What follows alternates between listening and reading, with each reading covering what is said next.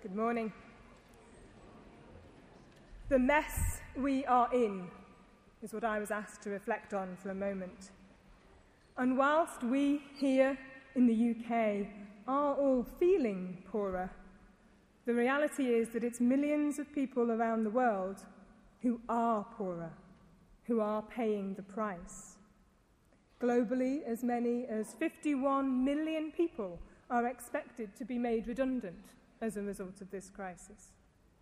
The IMF says millions more will be thrown into poverty, with the threat even of civil unrest and even war. And up to 2.8 million more children may die by 2015 if the crisis persists. And that figure is according to the World Bank. And the timing of today's event, the weekend of the 5th Sunday of Lent, is very appropriate. Lent is a journey of reflection on wrongs, a journey of self-discovery, and a journey of turning away from what is wrong and broken towards God. We seek to make things right. We seek to mend what is broken. A brokenness reflected by the poverty faced by 31-year-old unemployed mother of 4, Eileen, whom a colleague of mine from Progressio met just last week in Zimbabwe. She became a commercial sex worker for $10 a night because there was no other way for her to feed her children.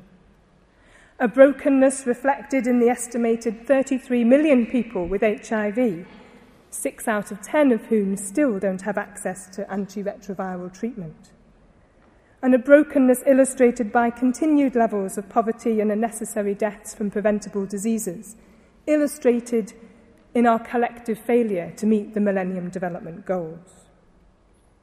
This current crisis is a catastrophe, and it is reversing many development gains that have recently been made.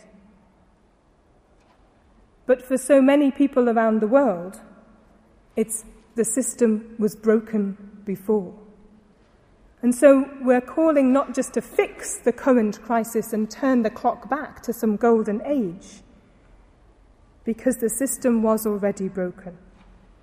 But we believe that the crisis represents an opportunity to think differently and to structure the global economy differently, to turn away and to repent from the wrongs of the past and to follow a different path. And there are 3 signposts on our path. That our God is a God of life and love, who has a particular concern for the poor, evident through the rages of the Old Testament prophets, through to the compassion of Jesus and his mission to bring good news to the poor. So we have a clear message that our perspective on anything has to be about how our actions or our decisions affects people who are poorest. It means listening to the voices of the poor, having them and their concerns at the table, in righting wrong relationships. It's not that poor people are objects of development or objects of charity. They are partners in a shared task of building a more just world. And that isn't just NGO speak. It's our fundamental mission as Christians. Our second signpost is when Jesus says, love your neighbour as yourselves, he's calling us to see our interconnectedness with and mutual responsibility towards one another.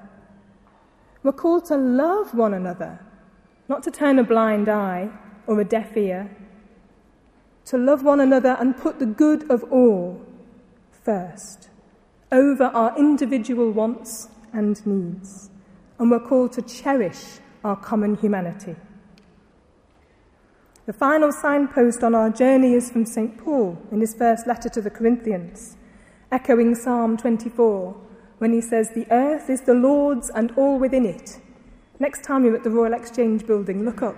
You'll see those words carved in to a building at the heart of the city, which is where we're taking our message.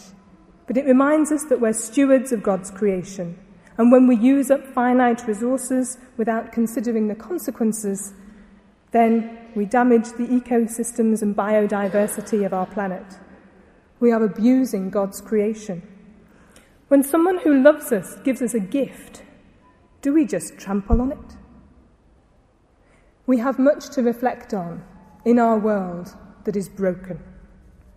And we acknowledge we often fail to make the grade against our very own signposts of a concern for the poor, of interconnectedness and love for the planet.